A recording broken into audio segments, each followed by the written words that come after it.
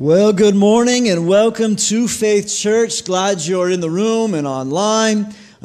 So glad to have you on a nice, brisk fall morning. It's good, it's good. Hey, if we haven't met, my name's Matthew. I'm one of the pastors here, and it's a joy to open Scripture and to take the next few minutes and study some of God's Word. So if you have a copy of the Bible, join me in Acts chapter 9. Acts chapter 9. If you've got one of our Fresh Start Bibles that we give out, they're available out in the lobby, but we're on page 959.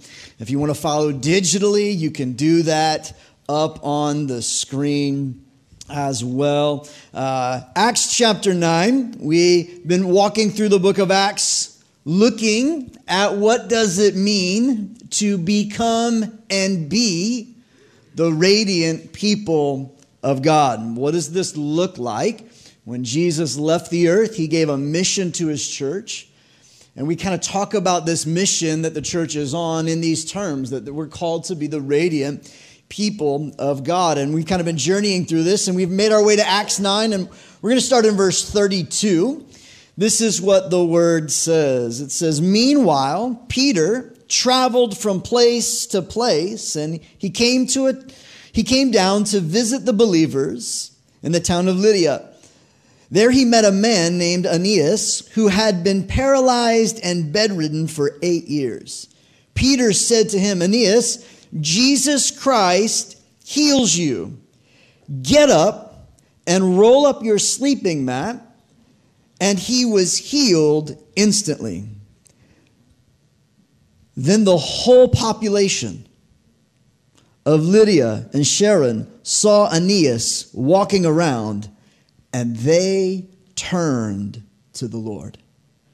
There was a believer in Joppa named Tabitha, which in Greek is Dorcas. I would go by Tabitha too. She was always, listen to this, she was always doing kind things for others and helping the poor. About this time, she became ill and then died. Her body was washed for burial and laid in an upstairs room. But the believers had heard that Peter was nearby at Lydia, so they sent 2 men to beg him, 'Please come as soon as possible.' So Peter returned with them, and as soon as he arrived, they took him to the upstairs room. The room was filled with widows who were weeping and showing him the coats and other clothes Dorcas had made for them.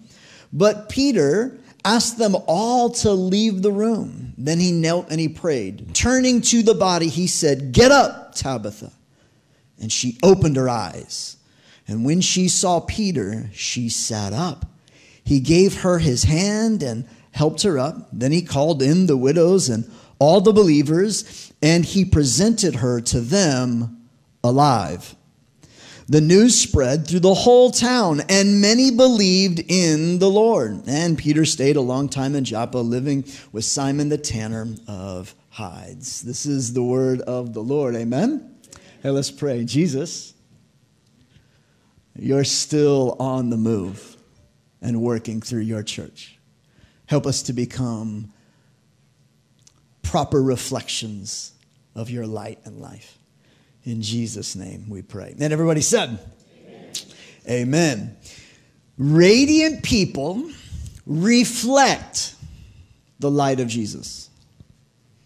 The life of Jesus, the heartbeat of Jesus, the compassion of Jesus, the joy and the delight of Jesus, and the will of Jesus, the power that Jesus walked in. The radiant people of God reflect the light of Jesus. And what we see in today's text is Peter was indeed reflecting that very life. Reflecting that very light, the things that came into the world to expose darkness and remove the symptoms of the decay of the world in which they were living and we are living. Peter demonstrated the same things Jesus demonstrated. Peter was demonstrating and living the very things that he saw Jesus doing. He was living like Jesus. which is what a disciple would do. As disciples of Christ, we ourselves want to learn from the ways of Jesus and replicate the ways of Jesus in the world in which we live. In fact, if you look at Mark chapter 2 or Luke chapter 5, specifically verse 17 through 26, you'll see Jesus going and healing a person who had been lame for a long time, telling him to get up, take his mat, and walk. Peter was doing that which he had seen Jesus do.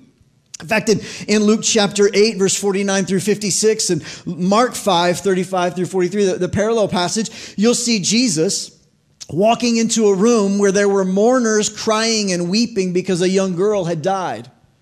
Jesus walks into the room, kicks everybody out, and calls life back into the body of this lifeless child.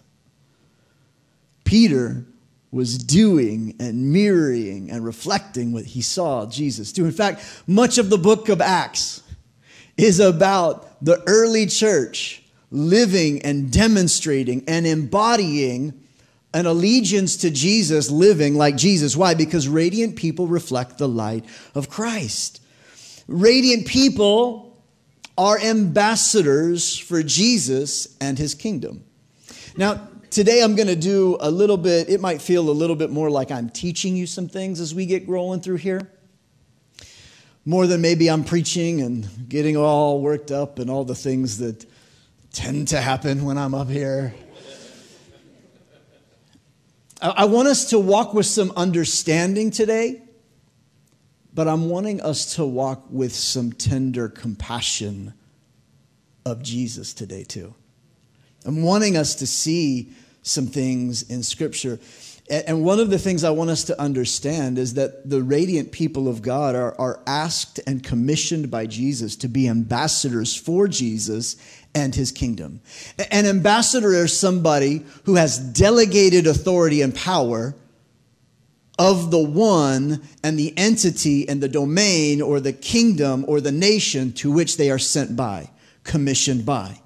Jesus has delegated and given you and I, as followers of him, his authority. He's given us his name, a name that is above every name.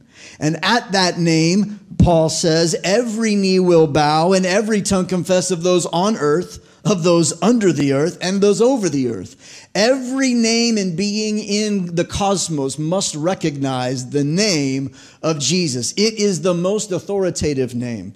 And so that's why Peter says, Jesus Christ heals you. Get up and walk on. And it occurred. Why? Because there is power in the name of Jesus. An ambassador carries the authority of the one who sent them. Let me show you this scripturally. Can I do that? I'm not making this up. It's scriptural truths that we hold to. 2 Corinthians chapter 5, verse 18 through 21. This isn't going to be on the screen or in your notes. This is just bonus material. All of this is a gift. Somebody say gift. We're going to come back to that word in a minute. All of this is a gift from God, who brought us back to himself through Christ. And God has given us this task. What task? Of reconciling people back to himself. For God was in Christ, reconciling the world to himself, no longer counting people's sins against them. And he gave us this wonderful message of reconciliation too. So we are Christ's ambassadors. Do we see that in the scripture? We good with that? We are radiant people of God, are his ambassadors in our world. We see that scripturally? Can we agree on that one? Yes and yes? Okay, very good. I'm just making sure you're alive. I know it's a little chilly. You're all bundled up, but here we go. God is making his appeal through us. That's right. God is making his appeal to the world around you through the ambassadors who are representing his kingdom. Yes. On the job, while they're fixing tractors, while they're teaching children, while they're being nurses and doctors, while they're selling cars, while they're making business deals, while they're caring in nursing homes, while they're making food for others, while they're stay-at-home moms, working in the home for their family. It is that we are his ambassadors, bringing about his life and his kingdom, working to reconcile people to him, that God is working through us. And we speak for Christ when we plead, come back to God. For God made Christ, who never sinned, to be the offering for our sin, so that we could be made right with God through Christ. Matthew 28, verse 18 through 19 says it like this. Jesus came and told his disciples, I have been given all authority in heaven and on the earth. Therefore, go and make disciples of all the nations, baptizing them in the name of the Father, and in the name of the Son, and in the name of the Holy Spirit. Mark 16, 15 through 18, another time when Jesus is commissioning and sending out his disciples. It's Mark's recollection of this moment, and he says it like this, and then Jesus told them, go into all the world and preach the good news to everyone. Anyone who believes and is baptized will be made whole or saved, rescued and redeemed. But anyone who refuses to believe will be condemned. These miraculous signs will accompany those who believe. They will cast out demons in my name. They will speak in new languages. Pause. Have we seen these things play out in the book of Acts thus far through 9 chapters? Yes or yes? It's an open book test. If you need to go back and read it, you are welcome to go back and see these things for yourselves. They will be able to handle snakes with safety, and they will drink anything poisonous, and it won't hurt them. They will be able to place their hands on the sick, and they will be healed. Now, before any of you get super nervous and are checking the stage for a basket with a lid on it and wondering if there's about to be a snake that's rolling out, no, there's not. Let me articulate some things that Jesus is saying and help us understand what Jesus is not saying for just a minute. Can I do that? Many people, under the guise or title, quote-unquote, Pentecostalism, have taken this verse out of context, thinking it gave them license to use the empowerment of the Holy Spirit to entertain the believer, proving that they have some power or prowess. They are in error. The power of the Holy Spirit is for ministry, not our entertainment. Jesus is using languages of snakes and scorpion and poison to reference the domain of the evil one. He's talking metaphorically about the wild and waste and uninhabited space of the non-creation or decreation reality, the wilderness where the wild beasts and scorpions and snakes in the domain in which God is not, but the enemy is at work. These spaces of temptation, these spaces of evil, these spaces where the enemy is at work decreating God's good creation. He's speaking metaphorically in this way. And the chief aim of the enemy and of the evil forces in our world is to decreate the good that God originally intended. Did Jesus not say that he came, the thief came only to steal, kill, and destroy in our world? To create decreation, to reverse the created order to which God had established. This is what it is. In fact, sickness and disease is a non-Edenic occurrence. It's something contrary to Eden, contrary to the way God originally intended the world to be. And when sin and evil and deception crept in like a snake, deceiving us and leading us to act in a rebellious way against the ways of God, we began to see from the very beginning of the story of God that God's good created world began to deteriorate and rip apart and fragment, and evil began to pop its ugly head up in every corner and space and place. And we as the people of God are looking forward to the day when Jesus returns and Eden is restored. Eden in the sense of the place where God dwells, overlapping with the place where humanity is dwelling, where God can be with his people and the people can be with their God. And there will be like a tree of life where they can take of its fruit and eat of its leaves, and it will bring healing to the nations. Go read it, Revelation 21 and 22, if you would like. There is a renewal of this world that God is after, which is what Jesus came to announce. The kingdom, the abiding place of God is now at hand. The kingdom is here now and near you. And Jesus, its King, showed up to begin to establish the renewal of all things. And so when people are sick and ill and infirmed, it's a reality of the existence of decreation evil in our world, breaking apart that which God had intended to be good. Jesus lived the ultimate radiant life, and he invites us to imitate that. Jesus was fully God and fully man. Jesus was fully God, fully man, and he never stopped being God at any point in his earthly life. His humanity was our example, and in his humanity, he yielded to the work and the power and leaned into the power of the partnership that comes with the person of the Holy Spirit. Do you remember what happened? It's Luke chapter 4, Mark chapter 1, Matthew chapter 4.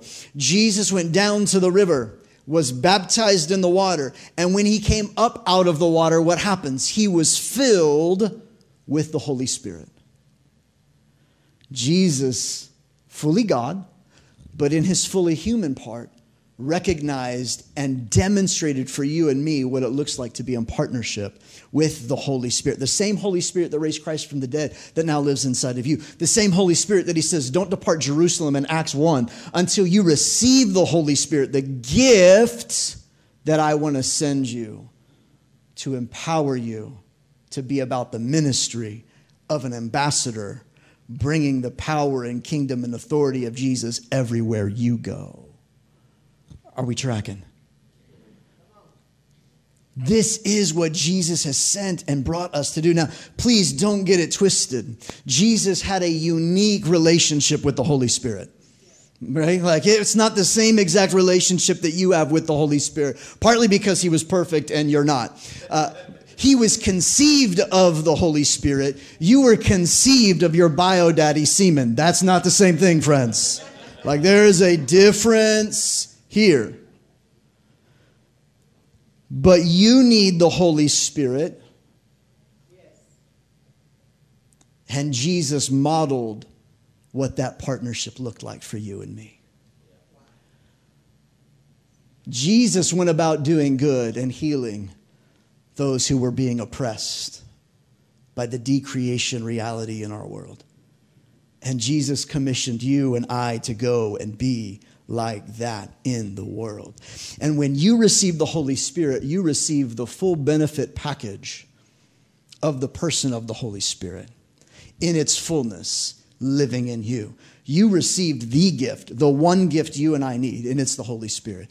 And it shows up in our lives in a manifold different way, in many different forms and facets and realities. In fact, 1 Corinthians chapter 12, verse 4 through 11, it articulates, Paul, the apostle, would articulate 9 gifts or 9 expressions, 9 manifestations, 9 realities of the work of the Holy Spirit, not in a person, but rather through a person to benefit another person. Because that's what ambassadors do. We go and we minister to people. We go and reconcile people to God. We recognize that we are conduits of the ministry and the life of Jesus to impact the world around us. I think I've got some time. Let me read 1 Corinthians 12, 4 through 11. You just kind of jot it in your notes and you can go read it on your own this week. It says this: there are different kinds of spiritual gifts, but the same Spirit is the source. Somebody say source. Of them all. There are different kinds of service, but we serve the same Lord. God works in different ways, but it's the same God who does the work in all of us. A spiritual gift is given to each of us so we can help each other.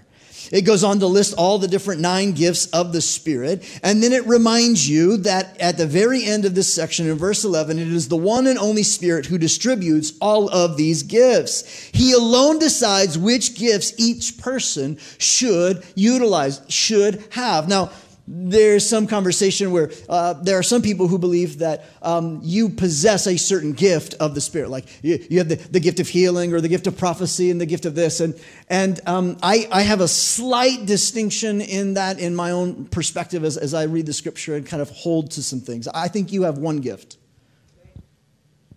His name is Holy Spirit. And based on your stewardship, your fidelity, your spiritual maturity, your life of purity and devotion, and being a vessel of honor ready for good use, being in the right place at the right time for the right reasons, for the right people, the Holy Spirit could bring up and say, hey, here's this gift that I have, this element of who I am and my nature. I want you to distribute it to this person because they have a need. So maybe it's a word of encouragement that's prophetic to somebody. Maybe it's laying hands on them and seeing a healing. Maybe it's a moment where a miracle is absolutely necessary for God and His glory and His kingdom, and it shows up in that moment. And sometimes it's a word of knowledge, and sometimes it's a word of wisdom where God's given you some divine understanding and insight to solutions that people have problems to. And it's all different at different moments in time to build up, encourage, to strengthen the family and the body of God, because the kingdom of God is advancing, and His ambassadors carry the authority and the power of the Spirit in them to bring ministry where there is decreation to recreate the renewal of all things in the kingdom of God in that person's life. And we have one gift. It's the Holy Spirit. And it's an operation in all of us. And there are moments where people in the body need that. And there are moments where people who are outside the family of God need that. Did you notice in today's text, there was one man, it specifically said he had been lame for 8 years. And the text leads us to believe that he was not yet a follower of Jesus. And when he got healed, everyone around him, who obviously was a heathen too, decided to turn to the Lord. But then in the second story, here was a woman who was faithful, generous.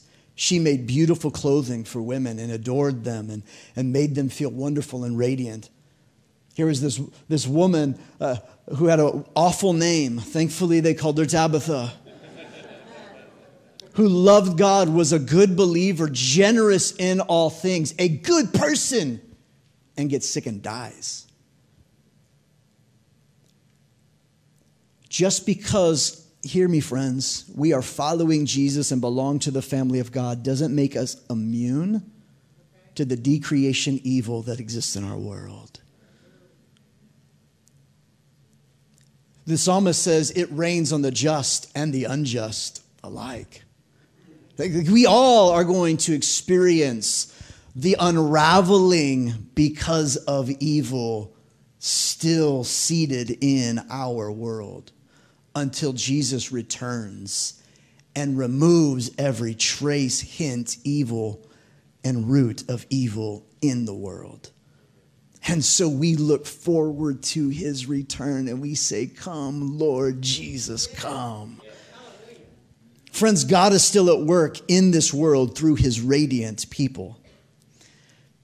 There would be some that would maybe say that the work of the Spirit and the gifts of the Spirit and the miracles and tongues and all of these 9 gifts of the Spirit, those really aren't active today. Like miracles, signs, wonders, those signs that accompany the believers, that doesn't really occur today, and that there is a cessation of the gifts of the Spirit. And I would just say I disagree with all honor and love and humility that I can, until I know there are many people who love Jesus who think this and act this way and abide by that. I would just offer one logical thought.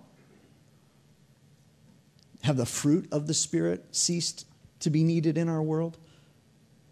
How about salvation? Do we only get like adoption but not justification? We only get sanctification but not the righteousness? Do we only get a part of the work of the Spirit in salvation in our lives? Well, no.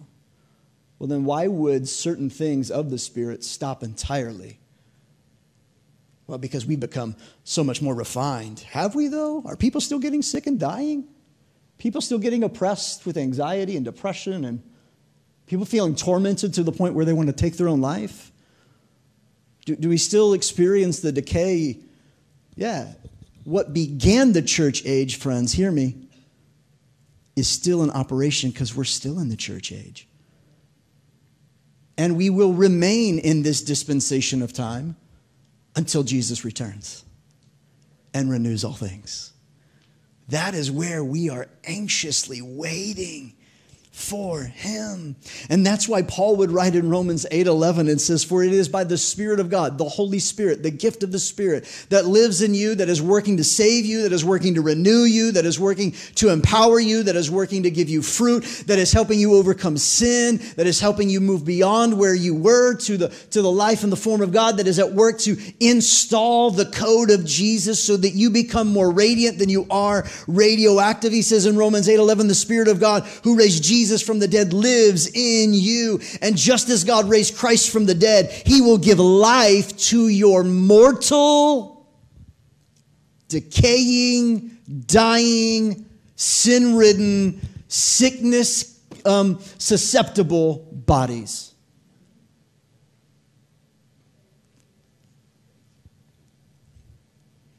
Friends, God is still at work. God is still at work. Because all creation has not been renewed, so he's still at work. His kingdom is still moving forward through his radiant people who are ambassadors, recognizing I've been delegated the power of heaven. So if I forgive sins, sins are forgiven. And if I lay hands on someone, I can believe that the healing power of Jesus is available to heal them. Friends, I want you to know I believe God still heals. The question is, well, how does healing come? Well, let me just give you 5 ways I think healing shows up in our world. The way healing occurs in our life and our time. Number 1, God heals naturally. Your body can naturally heal itself of many things. Drinking water, eating healthy, and getting good sleep will do wonders for your physical body. Stress, anxiety, worry will do disastrous things to your body. There are natural things where our body heals naturally. Number 2, I think God heals medically. Well, that's medicine. Or it was the wisdom of God and the realities of how God created our world. And in that wisdom, people discovered insights and learned some things and put some things of elements that God had already created, this and this and this, to work together to help heal your body. I believe God heals medically. Meaning, it is not anti-faith to go to the doctor or get medicine or get treatment. It's not an act of not having faith to do those things. I believe God heals medically. I believe God heals progressively. As we go, believing in Jesus as our healer, healing comes. Several years ago, I had a severe issue in my left hand of major swelling. There was something in my arm, shoulder, something that was causing it. In fact, my finger, thumb and pointer finger, and sometimes my middle finger would be 3 times thicker than they are right now. I don't know if you can see that. And it was just like poof. And at that time, I was doing a lot of leading worship and playing the guitar. I know none of you have ever witnessed that, and you're welcome. But I used to play the guitar and lead worship a lot, and it was incredibly painful just to worship and lead people into the presence of God. And every time I got up to play, it was just painful, and I was trusting God that this would go away. And I believe that there was moments of space where I began to pray and ask God to do something, and over time, in the course of a year or two, it subsided, and I saw the healing of God appear in my life. It wasn't instantly. It wasn't miraculously. It wasn't even just medically, but it was progressively. And God heals that way. I believe God heals miraculously. In an instant, in a moment. I could tell you stories of on missions where withered hands become stretched out and whole. Eyes blind, opened. People in wheelchairs standing up and walking. I could tell you stories of people in our church who often during our time of ministry transition between worship to the word, where several months ago now even, where I would be up here and the Lord would use, there'd be a gift of a word of knowledge, is what 1 Corinthians would say, where I would have a picture in my mind, and I just had this understanding or knowledge that I would see pictures. Here's how it worked. I would see pictures of certain parts or realities of our body. I remember seeing like a foot and an ankle, and I just began to pray, Lord, I thank you that somebody, ankle, Lord, you're starting to heal ankles today, and you're healing our foots and all these things. And I would just pray out these pictures that I would see. Come to find out a couple weeks later, somebody was sitting and he would be like, no, that was actually my foot. It's been incredibly painful. But immediately I felt like the sensation hit my foot, and I really have been in almost no pain since then. And it progressively and instantaneously began to be healed. Why? Because Jesus still heals miraculously. Still does. It's what he does. He also heals eternally. He heals eternally. And by that I mean when Jesus returns, all things are made new and there is healing in the nations. And anything that would be an act of stealing, killing, and destroying the goodness and the good creation and created order of God is reversed and renewed because of the arrival of the fullness of the kingdom of God. There is healing that comes eternally. Now, when I say healing, I also want us to understand this, that healing is a whole person reality, spirit, soul, and body. Whole person, like all of who you are. God longs to make whole and make well. In fact, many of the words in the Greek where we would see the word heal, healing, or healed are words that aren't just physical in nature, but refer to the whole person. Spirit, soul, and body. 1 Peter chapter 2:24 says, he personally carried our sins in his body on the cross so that we can be dead to sin and live for what is right. And by his wounds we are healed. And that word healed in 2 Peter 2 is a word that means made whole. God wants to mend your broken heart just like he wants to mend your broken arm. God wants to mend your tormented mind just like he wants to heal your ailing back.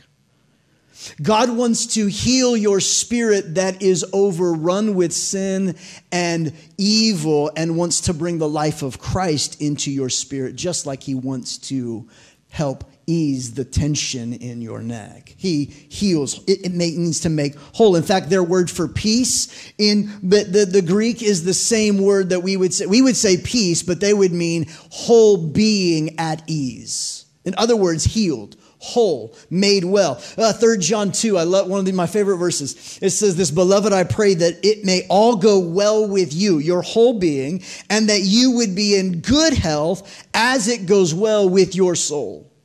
There is a link between our soul, our physical bodies, and our spirits. Why? Because you aren't split up into three parts. You are a whole being, a whole person, and all of those components that we use to talk about the variations of who we are, it's still you, and God wants to make you whole. Healing is a whole person reality. Can I give you this definition real quick on healing? I believe healing is God doing what is needed for his glory. That's what healing is. When we think about healing, I want us to think about God doing what is necessary, what is needed in the moment for his glory. Because he wants to make you whole, spirit, soul, and body. John chapter 9, Jesus was walking along and the disciples came up on a man who had been born blind. And the disciples asked the question, God, who sinned here? Was it this man who sinned or his parents who sinned that caused this this decreated reality, this deformity of life that is not intended the way you created it in the Eden, how is it that he is blind? Who sinned here? And Jesus is like, y'all are asking the wrong questions. That's the wrong question. And we're really good at asking the wrong questions. Because we want to understand certain things and God wants us to show us other things. We're asking for why and God wants you to see him. And Jesus responds to them, this didn't happen because of this and this. What you're missing is that this is an opportunity for the glory of God to be seen. And then he hawks a huge loogie into the dirt, puts it on the dude's eyes, and his eyes were opened. Talk about awkward. We're going to have a healing line, friends, but we're going to go outside first. Right? Like that would just be, like, I'm glad he said we can just use oil from here on out. Like I'm good with that. All right, like in John 11, Jesus had heard about Lazarus being sick and dead, and Lazarus was dead. It was his friend. And Jesus turns to his disciple and says, Lazarus' sickness will not end in death. No, it happened. Don't miss this. For the glory of God. Any work of Jesus through his people, operating in the power of the Holy Spirit, hear me, is for the glory of God. It's for the glory of God.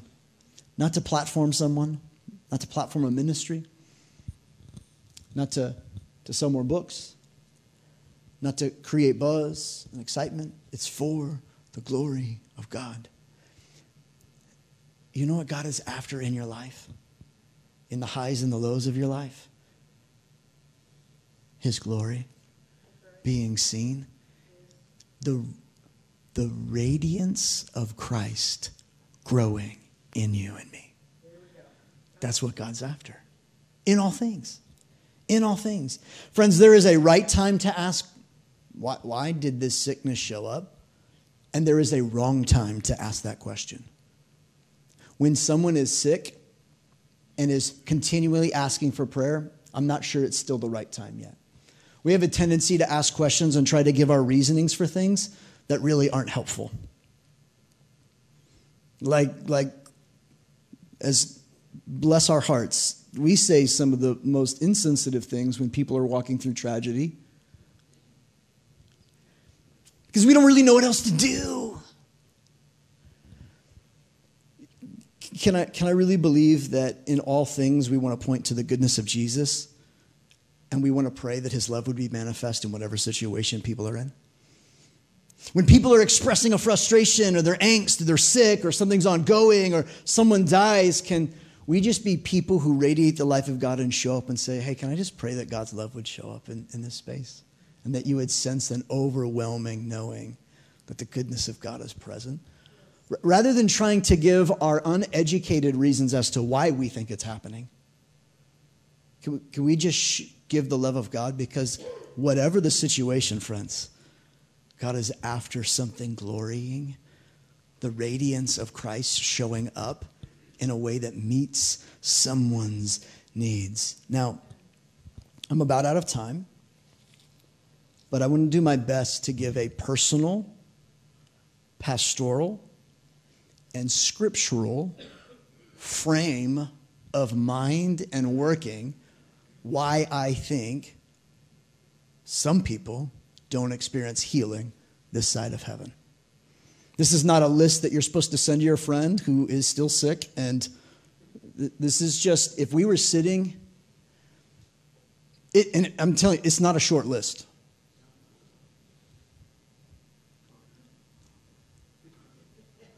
Have you ever tried to define something that's undefinable? Explain something that you don't really know, but you're trying to articulate the mystery behind it? This is my best attempt at that. Because I want us to recognize not that sickness needs to be glorified, but rather that Jesus wants his love to be present. In an attempt to help pastor us a little bit, can I just say this? Here's some of my personal, pastoral, and scripturally framed thoughts. And I think healing doesn't occur sometimes because healing doesn't occur all the time.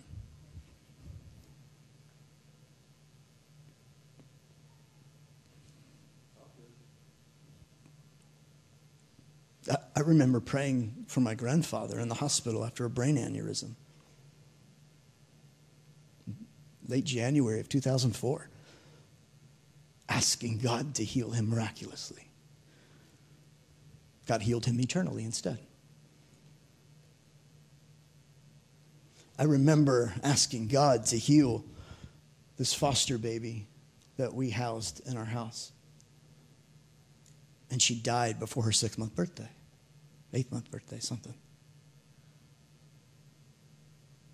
Like, I can't tell you the number of times I've prayed for people and sickness is still lingered.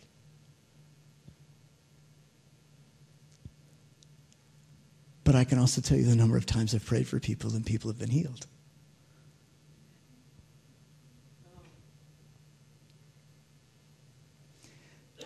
In all these things, can I just tell you, I will always pray for people to be healed. I will always pray for people to be healed in faith that God is loving, kind, and is able and willing. Always. Always. Because that's what he tells us to do. That's what he tells us to do. Our job is to respond with the radiance of Christ. His job is to produce the results that bring about his glory and goodness in the ways that he's working beyond a single moment in time in life. I think sometimes people don't get healed because God is wanting to show his glory in a different way. I think sometimes people don't get healed because natural laws bring natural consequences even when we repent. You spend 20 years vaping, smoking cigarettes, and all of a sudden you got problems in your lungs. Those are consequences of natural realities. It's not doing that to punish you. It's you eat whatever you want, and then you wonder why your blood pressure and cholesterol are sky high. There are some natural realities to things. It's not always the case, but there are. We live in a fallen world. Evil is still at work. And that stinks. Sometimes there's unbelief and a stronghold in someone's life, an agreement someone has made with a non-truth. And because their faith is in that non-truth, it has created a stronghold. And I'll tell you one. Well, we always have high blood pressure in my family. It's just always, anxiety, it runs in my family. Diabetes, it's just in my family line. It's always are. And you've made an agreement with something that God has said doesn't have to be the case. So your faith is in the history rather than the history maker. Sometimes we're unwilling to participate practically. Sometimes God is saying, change some things about your lifestyle. And you're like, nah, I just want it miraculously, oh Lord. Sometimes it doesn't, guys. Sometimes we don't experience healing because we never asked. We only complained. James says that when you're sick, go to the elders and leaders of your church and ask them to lay hands on you and anointing you with oil. Every week we have elders and people that we've appointed as overseers, commission them, deputize them to pray and lay hands on the sick and lay hands on anybody with oil. And we've got oil over there. We got communion over there. We got people over there. But we'd rather just put it on Facebook and get good vibes and wishes rather than obeying the scripture that says laying hands on the sick. I can't lay hands on you through Facebook, but the family of God can lay hands on you when we gather together. Sometimes, just because we never asked. Sometimes, we didn't persevere. We prayed one time and just complained the rest. Sometimes there's a perseverance that's required, an ongoing in the progressive nature of how God wants to heal. We just persevere that Jesus is who he says he is. And we without doubt and unwavering in our lives. Sometimes we don't experience healing because our bodies are aged. And people are ready to move on to the next life. That's okay. You do realize that the moment you were born with an expiration date. That's okay. It's part of it. Sometimes there are unhealthy habits we don't want to change. There's demonic activity that needs to be addressed. Sometimes it's trauma that hasn't been healed or addressed. And the trauma in your soul is manifesting in your physical body. I think sometimes dealing with symptoms isn't as important as dealing with the root cause. John Wimber said it like this: it's more important to know what kind of person has the illness rather than what kind of illness has the person. Because sometimes our illnesses are born from things internal, and we need to find inner healing, and it produces something on the physical way. I've experienced that in my own life.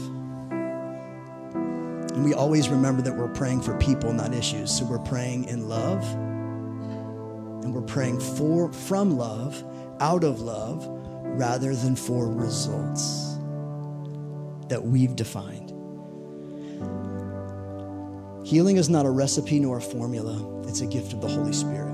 And often we prefer a recipe. Well, if I pray this way, and I use the name of Jesus, and I command the demon, and I do this thing, and I walk through a formula, I'm guaranteed a results. Wrong. I think many times God doesn't do what we expect him to do because he's telling us that we're not in control, and we have control issues. Which means that we're more about the result than we are about loving the person. And all of the gifts of the Spirit always operate from a place of love.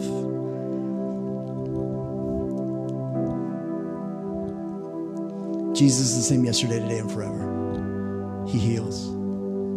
He heals. And we pray and we believe and we put our faith in Jesus, not in results from our prayers, but in a person, in a man. And we recognize that we are ambassadors carrying his authority and empowerment in our world to bring about the love of God and the kingdom of God to the people that we meet. That's what we do. And that's what we believe, that Jesus still heals. Amen? Would you stand with me?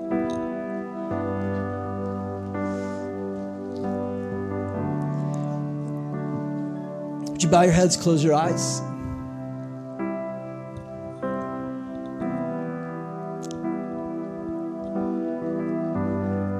If you're here today and you would say, there is sickness, illness, disease in my body, and I would like prayer, would you put your hand up? Put it up and put it up high. Okay.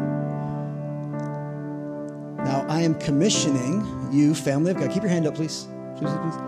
I'm commissioning you, family of God, reminding you that the same Spirit that raised Christ from the dead lives inside of you. So, if you are a follower of Jesus and you know the Spirit of God lives in you, would you open your eyes and look around and see whose hand is up? And would you place your hand on their shoulder or in their direction? I'm going to lead in prayer, but I want you to pray too. The Bible says, lay hands on the sick. So we extend our hands and we lay our hands, believing that the love of God would show up and the goodness of God would be seen. And we get to care for one another in this way today. Amen. I'm going to lead, but I want you to pray right where you're at. Can you do that? Ready? Let's all pray together. Go. Father, we thank you today that you are a healing God and that you do beyond what we would ever hope, dream, or imagine according to your power in us. And so, Father, we lay our hands on our brothers and sisters today, and we ask that your love would be manifested in their body, that they would experience your goodness, your wholeness, your work. Holy Spirit, would you do what only you can do in this space and in this place? Lord, I thank you where there are inward things that need to be healed. Would you begin to reveal that? Where there are physical things that are really just physical, would you begin by your power and your Spirit to do that? God, where somebody has gotten a diagnosis that is detrimental, we come against it right now and we speak the life and resurrection power of Jesus, quickening their physical and mortal bodies today. Father, where there are chronic ailments and generational realities, we speak life and the life of Christ over them right now. And we say, in the name of Jesus, Jesus Christ heals you today. And we thank you, Lord, in Jesus' name. And everybody said, amen. Right where you're at, let's turn our attention to the screen and let's declare blessing over one another. Can we do it today? Ready? Let's read it together. The Lord bless you and keep you. The Lord make his face shine on you and be gracious to you. The Lord turn his face towards you and give you peace. Hey, we love you. If you do want more prayer, our team, they are available to do that. Maybe there's something else going on. Man, we love that opportunity. You ready to take a next step? Talk to our team out there. We love you. Go in God's grace and peace today. I really hope today's message was life-giving. As a church, we want to help you encounter God and take another next step in your allegiance to Jesus. I want to ask you to take a step right now, in fact. Would you just share this message with a friend? Maybe post it on your social, text a coworker the link. Just be sure to include something that you learned or how it impacted you personally. When you do that, you get to be a part of seeing faith come to life in someone else. And don't forget to visit our central hub, faithchurchks.org. You'll find other next steps that you can take in your faith, including giving and partnership with us as we help others encounter Jesus like you've encountered him. Hey, we love you. And until we get to hang out again, remember, don't shrink back from your faithful allegiance to King Jesus.